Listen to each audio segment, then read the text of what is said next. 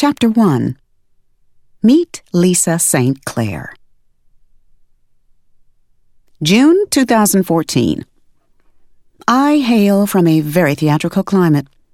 Coming to terms with Mother Nature is essential when you call the Lowcountry of South Carolina home. At the precise moment I ventured outside early this morning, my sunglasses fogged. In the next breath, I swatted a mosquito on the back of my neck. The world was still. The birds were quiet. It was already too hot to chirp. And, Lord save us, the heat was just beginning to rise. I thought the blazes of hell itself could not be this inhospitable.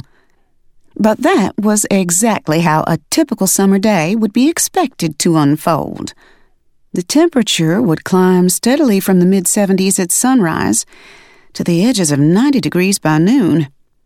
All through the day, thermometers across the land would inch toward their worst. Around 3 or 4 in the afternoon, the skies would grow black and horrible. After several terrifying booms and ear-splitting cracks of thunder and lightning, lights would flicker, computers reboot, and the heavy clouds burst as rain fell, jungle-style, fast and furious. Natives and tourists declared it bourbon weather and tucked themselves into the closest bar to knock back a jigger or two. Then, suddenly, without warning, the deluge stops. The sun slowly reemerges, and all is right with the world.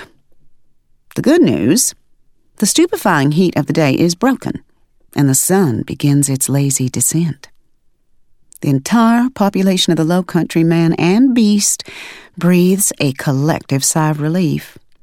Even though every sign had pointed to impending catastrophe, the world, in fact, did not come to an end.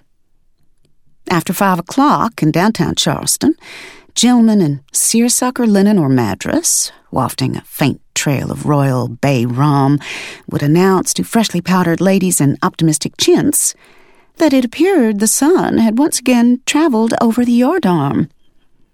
Could he tempt her with an iced adult libation? She would smile and say, "That would be lovely. Shall we imbibe on the piazza? I have some delicious cheese straws." Or deviled eggs, or pickled shrimp, or creamy spread enhanced with minced herbs from their garden. Ceiling fans would stir and move the warm evening air while they recounted their leisurely days in sweet words designed to charm.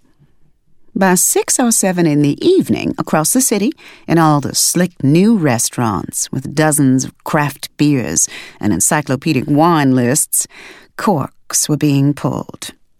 Freezing cold vodka and gin were slapping against designer ice cubes in shiny, clacking shakers, with concoctions designed by a mixologist, whose star was ascending on a trajectory matched with his ambition.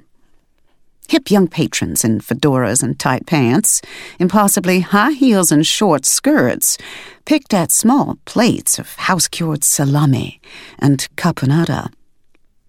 At less glamorous watering holes, crab dip was sitting on an undistinguished cracker. Boiled peanuts dripping with saline goodness were being cracked open, and pop-tops were popping.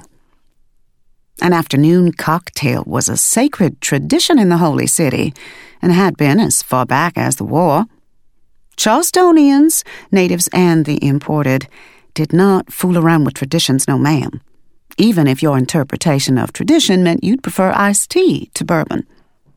When the proper time arrived, the genteel privileged, the hipsters, and the regular folks paused for refreshment. If you were from elsewhere, you observed. We were so much more than a sea-drinking city.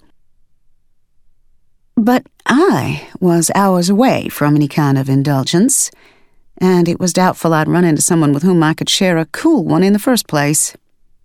To be honest, I was a juicer and got my thrills from liquefied carrots and spinach, stocking up when they were on special at the buy-low. And I was the classic case of table for one, please.